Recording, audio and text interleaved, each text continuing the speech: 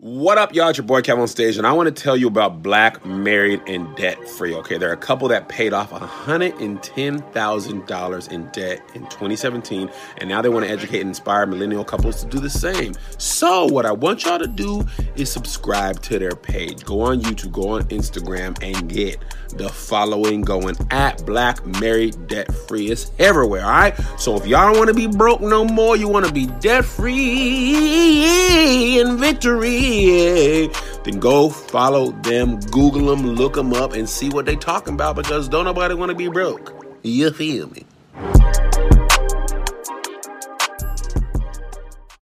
This episode is brought to you by Shopify.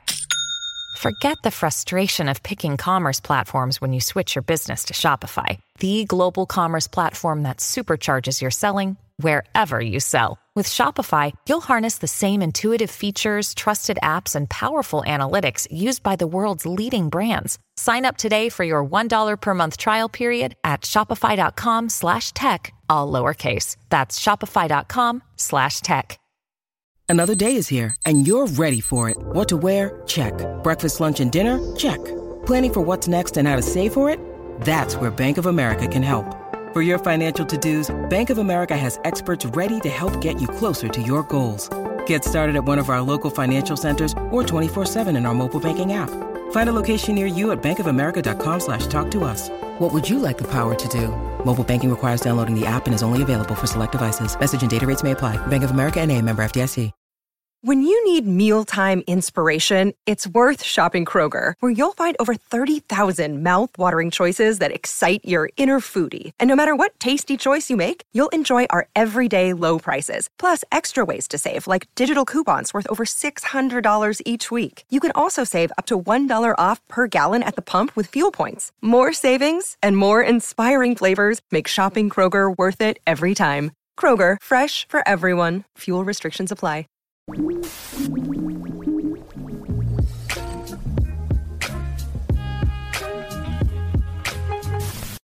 What's going on, everybody? This is Marcus, and you are welcomed to another episode of the Quick Cast, powered by Black Married and Debt Free. Man, if you've been enjoying these Quick Casts, do me a huge favor and give us a 5-star review on whatever platform you're checking us out. We really appreciate it. But man, I'm interested to get into this next topic, and I definitely want to hear what you all think. I want to get y'all's feedback on this because based on a study from Business Insider, Gen Z are shaking things up in the workforce. Okay, so what we're going to do is we're going to just kind of go through this story, and then I'm going to give you my thoughts and opinions on it. And I want you to do the same in the comment section. I mean, we're interactive, we're family, that's what we do. So check this out. We're going to meet the typical Gen Z worker who is quitting their job for a better one, but probably regretting it later. This is interesting. So the typical Gen Zer is entering the workforce on their own terms, demanding change and with a new sense of boldness not seen in previous generations. Now, we know every generation kind of wants to shake things up, right? Now, Gen Z is the age group right below Shire and my age group. Shout out to the Gen Zers following the Black Married Debt Free podcast. We truly appreciate you following Black Married Debt Free in general. Thank you. So that is anyone from ages 9 to 24, right? And so they have their own outlook on things. And so we want to give room to that, and we want to analyze it. And then, we definitely want to talk about it. So they want to shake things up in the workforce. And that's because Gen Z is, according to this article, delusioned with the current working environment. Some are even taking to social media to reject the notion of work at all. The anti-work movement is driving many to quit their jobs, but most are just finding a better one, as the typical Gen Z worker is leading the way in the unprecedented job hopping of the labor market. We talked on one of our podcasts about the Great Recession and how Shira, left one job in pursuit of a better situation. So it seems like Gen Z is doing a lot of the same. Sometimes, they're going from one job to the next, and sometimes they're just finding a different solution to work in general. So let's dig more into this.